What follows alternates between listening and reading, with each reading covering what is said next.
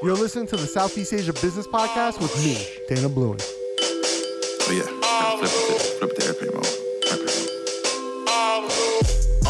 If you can't reach me, I apologize. I didn't ignore you, I was in disguise. In disguise, man, you know I got a big surprise. Ask me why, cause What's going on, everyone? Dana Bluen, Southeast Asia Business Podcast here on EFM, the one and only podcast network for entrepreneurs by entrepreneurs.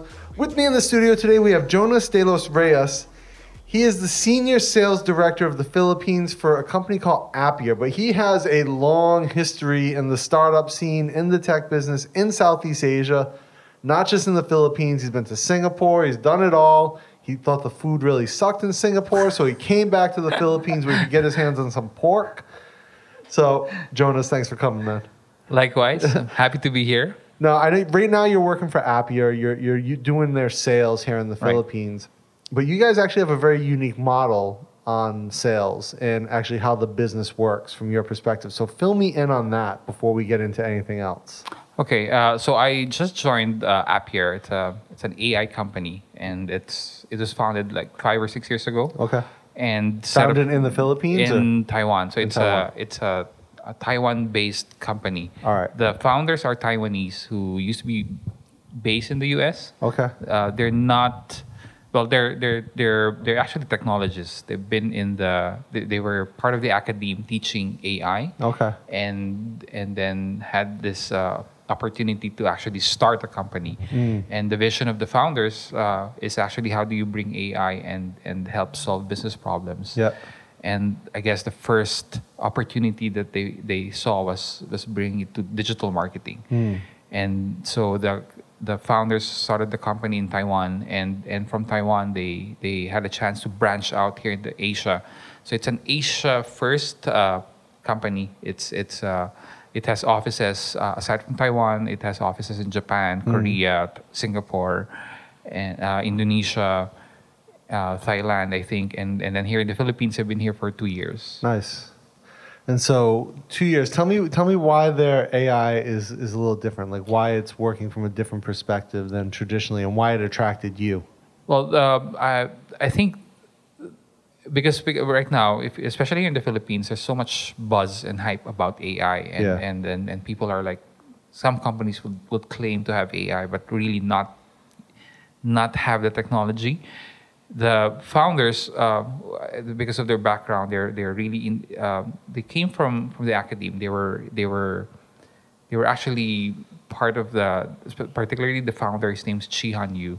He was part of the team that developed the self-driving car that won the DARPA project in Stanford. That's like 2006, somewhere around there. Yeah. Yes, that Google acquired.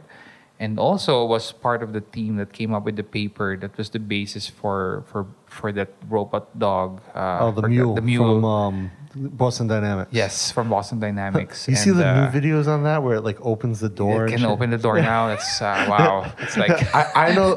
I see the things that they're doing with those robots when our AI robot overlords take over. Yes. The Boston Dynamics engineers are the first to die. It's their fault. Yeah. If you've seen the way they train the robots, they're the ones they're the first ones going into the blender. Well, the founders decided to bring AI into digital marketing, and it makes sense because with what's happening right now, there's so much data out there.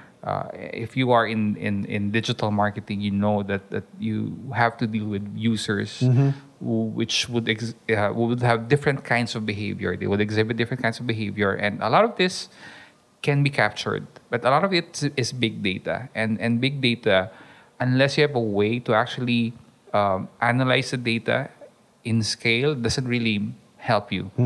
And that's, I guess, the opportunity that they found, because with AI can actually... AI is ideal in dealing with the big data that you capture from digital marketing. For sure, because it can process so much of it so much quicker, and it can see patterns that we would miss. Exactly, which is what Appier is offering. The AI of Appier solves two main things, actually. The first dilemma or the first challenge it tries to solve is what we call the cross-screen behavior. People right now would be using at least two or three devices. Like you have a smartphone, you have a laptop, you have a tablet. Yeah. That is like three devices right away. If Yeah. you have an office laptop and a personal laptop, that's two laptops, and that's like 4 or 5 devices now. So I've got like a smartphone, 2 laptops, a desktop, and a tablet. So like that's like 4 screens at least. And my smartwatch, if you count that. 4 to 5 screens that you sort of interact with. And as a marketer, you want to be able to reach the person on the right screen. Yeah. And not treat the screen as an individual user, which is what's happening right now. Well, so I'm a Mac guy, right? But I use Chrome for all my browsing. So I'm signed into the same instance of Chrome across everything. So I close and I'm horrible. I'm probably the worst person for you guys because I actually have like 80 tabs open right now, and like if you look at this, this is one window. I've got 4 windows open of all these tabs, all different tabs. But the nice thing is, if I open something on my phone, it pops up over here because it's the same instance of Chrome, and so I can see it. I can open it from my phone on here, then I have another tab, and then I can open stuff from here on my phone. There are 2 ways to solve cross-screen, which is when I say cross-screen, it's not multi-screen. Yeah. Multi-screen is you have different devices, and you treat each device as a separate person or user. Cross-screen is being able to identify the common user or common owner. First way of doing that is what you just described, which is deterministic matching, and it's usually based on either Google, sign in across Chrome, or even Facebook. Yeah. But the other method of doing it, which is where the AI comes in, is probabilistic matching. Okay. And what it does is it looks at all of the data touch points that we give out. Like from our device alone, that's like 16 data touch points. You give out your device ID, your Wi-Fi ID, LTE ID, your browsing behavior, your the apps that you use, location, OS, all of that. The AI, of course, looks at it anonymously and sort of tries to deduce that this device and this device and this device is owned by this one person. Tries to extract all that kind of those little bits. Yes. Yeah. And with that, be able to track your cross-screen journey. Like, what kind of person are you? Are you the type who will be on your phone first thing in the morning? You will be on your office laptop around 10 a.m. Lunchtime, you're back on your smartphone. And sort of look at that behavior and be able to serve you the right ad with the right message at the right time. Yeah, it's funny. Like, I'm sure you've seen some of the funny memes online about when ads are messed up. Yes. One of my favorites is Netflix. Okay. And someone had posted this and it said, because you watched 2 cartoons, A Bug's Life and Ants, right, which are 2 kids cartoons, you may also like Human Centipede. And I saw that, I was laughing, but I use Lazada a lot because I'm based in Thailand, and sometimes Lazada really messes it up with their Facebook ads. Like, I've been scrolling through before on Facebook on my mobile, and I'll get an ad where it's like sex toys from Lazada. But the problem is that they're not trying to show me sex toys because a lot of the sellers don't speak English. The metadata put into the product is wrong. Right. And so you'll get camera lens, SD card, dildo. It's like, what? Interesting. It's an interesting way of processing the data, but I think that's where AI can really help. Yeah. Because if it looks at that's a dildo. it sort of looks, if it can look at your behavior and patterns across the screen, then it can actually serve you like an ad. Like if for example, you're trying to you're trying to search for example, a particular place, like places to eat in Vietnam, places to go, then you're sending signals that you're most likely planning a trip to Vietnam. So that means it's a good opportunity to serve you an ad which is relevant to you, which can be an airline ad, hotel, transport, like or other things that will be relevant to you if you're planning for a trip to Thailand. So Vietnam. So in a way, it's sort of like predictive, based on signals that you send. But I remember this article, and although this is not yet AI based, but this is the scary, awesome part of being able to look at data. there's this example that happened in the U.S. where it happened in Walmart, where Walmart has this. I'm sure you know this. Like they have this really sophisticated CRM where they look at buying behavior, and based on that would actually send materials, coupons to families. And there was this family that received materials and coupons for somebody pregnant. Oh no, that was Target. It was Target. Oh, sorry, it's Target. Yeah, yes. No, I remember this. It was the 16-year-old girl, right? Right, Yeah. and Target knew beforehand that Before the parents knew. the daughter was actually pregnant Based on what was like vitamin purchases and food, based on right? her purchases. I think also like some stretchy pants or something is what they broke it down as, like Right. stretchy pants, vitamins, stuff like that. Which is that's an interesting example, but in a way, if you look at it, if So it that can wasn't be, AI based though. That was Not just yet. that was just correlative database. Yes, because Wow. that happened a couple of years ago. Yeah, I think it was before I even came to Thailand, so it must have been more than 6 or 7 years ago. So imagine if that's being done in scale and done right now the accuracy of Appier's AI is around, I think, 80%. Be able to identify the person. So 80% accuracy is actually good. It's not bad at all. Yeah. Well, I just thought of the other one that I had that came up with this was specific to Lazada and Facebook. Okay. So like you obviously get pixeled by Lazada when you Yes. go to Facebook. Yes. They show you relevant ads to what you search. I was looking Right. for LED lights. Okay. I was looking for LED lights for filming, like video LEDs, continuous lighting. So I was searching on Lazada, just trying to find a good deal, scrolling through, and looking at flashlights and stuff like that come up. And so I didn't find anything. I went back to Facebook. I was scrolling through, and I get one of these pop-up ads on Facebook for Lazada, and it shows you like LED lighting, and you scroll through left to right on it, and it was like LED flashlight, and then it's a sex toy called the Fleshlight. Which is like it's like a men's sex toy, right? So it's called the Fleshlight, and whoever entered the data, and I went and looked at the product. It actually ships from China, so they probably just entered a bunch of stuff, and based on flashlight, they probably misentered it in the metadata somewhere. Somebody's performance marketing strategy is kind of off there. So I screen captured it and I posted it in a group on Reddit. And everyone thought, a lot of people thought it was funny, but what everyone kept saying was like, what are you looking at, bro? You need to start using incognito mode when you're searching the web. You're going to keep getting these types of ads. I was like, no, I was just looking for continuous lighting. They're like, yeah, sure you were. But speaking of, like, Facebook has a very, like, kind of scary also the way they sort of look at your data and behavior. Can like, be.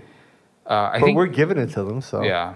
Image recognition, like I remember, I'm if you can see, I don't have hair. I'm bald, and I Me don't too. I don't click on like hair grower and stuff because for me I'm okay. I'm good with this. Yeah. But then I get targeted with like hair grower, whether it's medicine or natural stuff and stuff. because it identifies you as being bald. I'm guessing it's that. Like it's the image recognition. Yeah, I'd much rather they show me ads for like really nice hats that work well in these tropical climates. Okay. Because that's my biggest concern because I'm going bald as well. Is I want to avoid sunburn on my head. Right. So I wear a hat a lot when I go out in the sun. But I would never like try to like get hair plugs or like drug. Like that's kind of silly to me. But the whole idea of like a hat, like if you start Facebook, if you're listening, and I know you are listening, Facebook, start to show me ads for hats.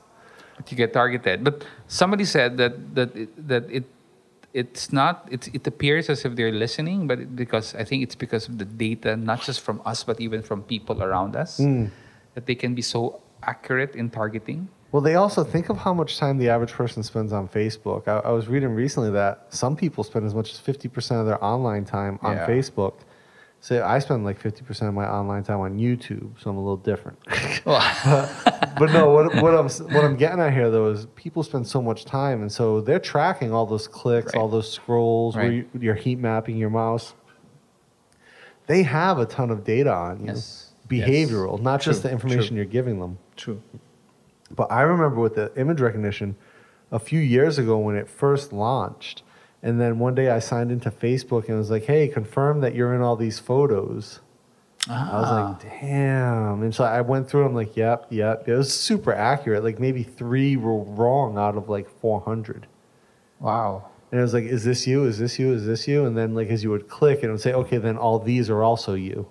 And it was learning like on the fly.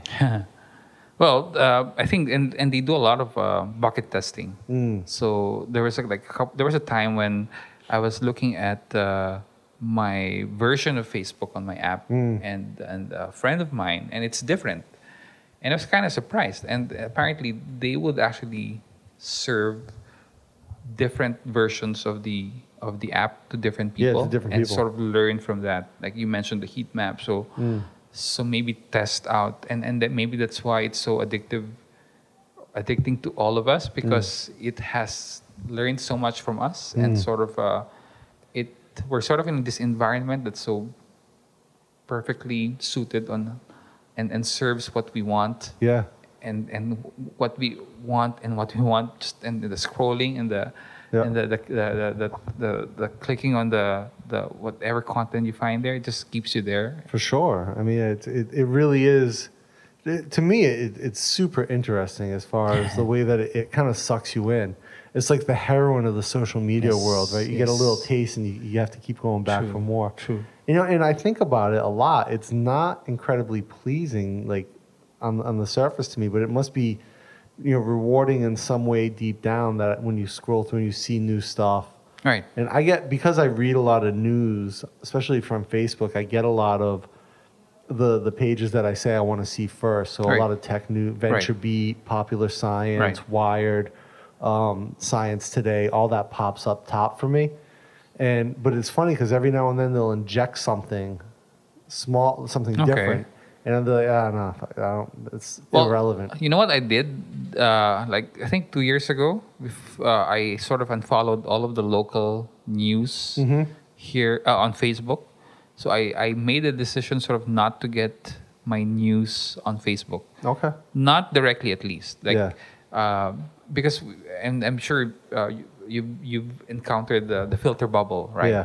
The where if you only get your news on Facebook, and Facebook serves you content that you only like, then you end up sort of having this sort of limited view of perspective of things, and we sort of seen that with how, I mean, the recent elections in the U.S. and even here in the Philippines. Like that's how people sort of we've never been so polarized. Yeah. And everyone sort of is just posting content from the candidate that they want. So what I did was sort of I unfollowed all of the news sites on Facebook. I get the news from friends, but what I sort of try to do now is actually try to sort of be proactive in looking at news. Yeah. I think I try to use aggregators like Nuzzle to sort of look at a filtered version, but coming from I guess credible news. News 360 also. Yeah.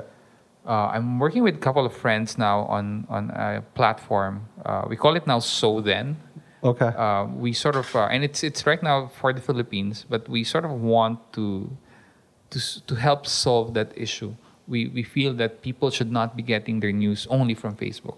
Yeah, for sure. I mean, like, when I say news, I'm talking about like articles from like Wired or PopSci. Like, it's very rare that I actually read like current events or local news because it's not super interesting to me. And you know, outside of like the business world or tech world, like I try to stay out of, especially American politics. 'Cause I live overseas, and like I need to know like on the very basis, like my president. What's happening there? Yeah, he fucked a porn star, or you know, like his lawyer paid that porn star, you know, just for no reason. You know, it's like those are the things. Keep like, quiet. Like you at least know about some of the things going on, but for the most part, because I'm mostly interested in business and tech, especially.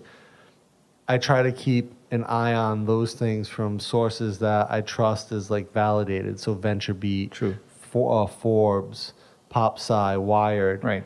who I trust, and then I try to get additional. I have blogs and things I follow. Right. I'm probably one of the few guys left who's using an RSS feed to aggregate news into a reader. Well, I mean, that could be actually somebody once. I remember reading recently, like somebody suggested that we should like go back to RSS feeds where we subscribe to what we want. It's based on it's a decision that we make, and it's not just an algorithm that sort of feeds us based on what we want. It's tough on Facebook too because you turn into like an echo chamber a lot of times. I'm very left leaning. I'm very very liberal and progressive in a lot of my political views, and so by default, a lot of my close personal friends are also very left leaning and progressive. Because those are the people I tend to be around. And then also I find that expats, the majority of them tend to be progressive and left-leaning, American expats anyway. So I have most of those people in my circle. And so I hear back a lot of the same things that I would normally. And I am cognizant of that, and I try to balance out my views, and which is the same reason, again, I stay away from political stuff on Facebook for that very reason. Yes, likewise. I mean, unless it's memes. I love political memes. And my president leaves no shortage of opportunity for making memes. Yeah. He has this unique ability to... Yeah. So Emily, my producer, is Canadian, right? She must have a horrible political life because they have a great prime minister. There's hardly any memes about him. You guys must have. Well, you must be waist deep in memes here. In both sides, actually. Yeah, both sides. And here in the Philippines, regardless of how serious the issue is, there will always be like a funny meme. Oh yeah, same in America. Yeah. I love that after the whole Kanye West thing came out. Oh yeah, I recently read that. Yeah. Like interesting. One of my friends had a great meme of like a topless Donald Trump and like a big fat body with like a nestling Kanye on his chest, and it was like, let me find it. I shared it because it was so perfect. But yeah, I think that for me, I don't want to say like my news is is from memes, but I mean it's kind of like the best place to get news. And it's part of It's part of the lexicon almost, of the meme language. Yes, One of my friends she's based in Singapore, and she actually does meme and GIF marketing. Her whole business is based around creating unique GIFs and memes. She does it for brands or for... Yeah, she does it for brands and for big companies and for individual people and their brands. And so she's really growing a successful business out of that. And I think that's because... Yeah, the reason he's laughing is I've actually just opened up the meme of Kanye and Donald. So I read that tweet. Dragon energy. That's a great meme, though, right? But I think that memes and GIFs have become a big part of the lexicon of communicating actual, information in a fun way, and I think that's become a big part of how we engage with brands. And so she built a whole business. She saw this, and she's been kind of ahead of the curve. She saw this over a year ago and was trying to figure out a business model for it. Yes. And she made it happen. And so big shout out to Casey for that. But, being ahead of the curve there is really great.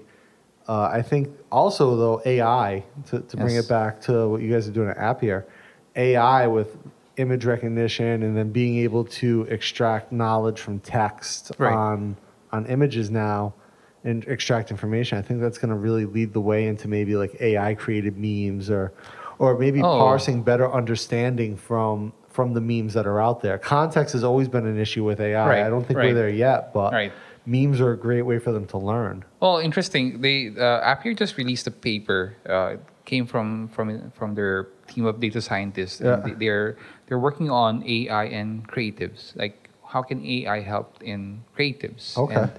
And the paper sort of outlined how AI, because of image recognition, it can actually, it can actually help look at patterns and determine, for example, a person's style, like your preference. Like if you are browsing your online window shopping, it can sort of identify what kind of style that you like, that you prefer, and sort of serve you a very relevant ad based on that. Nice. Based on what you're looking at. So it's getting there. So yeah, a little more, and AI can be witty enough to come up with a appropriate meme at the right time. The right time. Yeah. Scary but fun. Yes, I look forward to that. Yeah. Well, Jonas, man, I want to thank you for coming in. Unfortunately, we are wrapping up. It's our last day in the Philippines, so we got to get going. Thank you for coming on. Tell me a little bit about, before we go, tell me where we can find out more about Appier, and also where we can find out more about your news aggregation platform. Right. So you can check out the website of Appier, appier.com. Okay. And right now we are at beta mode, but you can check out sothen.net. Sothen.net. And you'll find their content news about the Philippines, from the Philippines, but it's something that we hope to sort of scale up eventually. In English or Filipino? It's in mix, so it depends on the news. So it sort of aggregates news, but there's a layer of human editors that sort of chooses the news as well. So it's curated as well as aggregated. Yes. Very cool. All right, Jonas, thank you again so much. Guys, those links will be down in the show notes. Be sure to check that out, especially the news aggregator. I think one of the things that we touched on was like getting out of that echo chamber and finding aggregated and also some curated news. So definitely, even if you're not in the Philippines, check it out just for the model of it. Until next time, stay on that grind. This is the Southeast Asia Business Podcast with me, Dana Bloom. Oh yeah, flip it to airplane mode. If you can't reach me, I apologize. I didn't ignore you, I was in disguise. In disguise, man, you know I got a big surprise. Ask me why, cause I'm trying to build an enterprise. Airplane mode.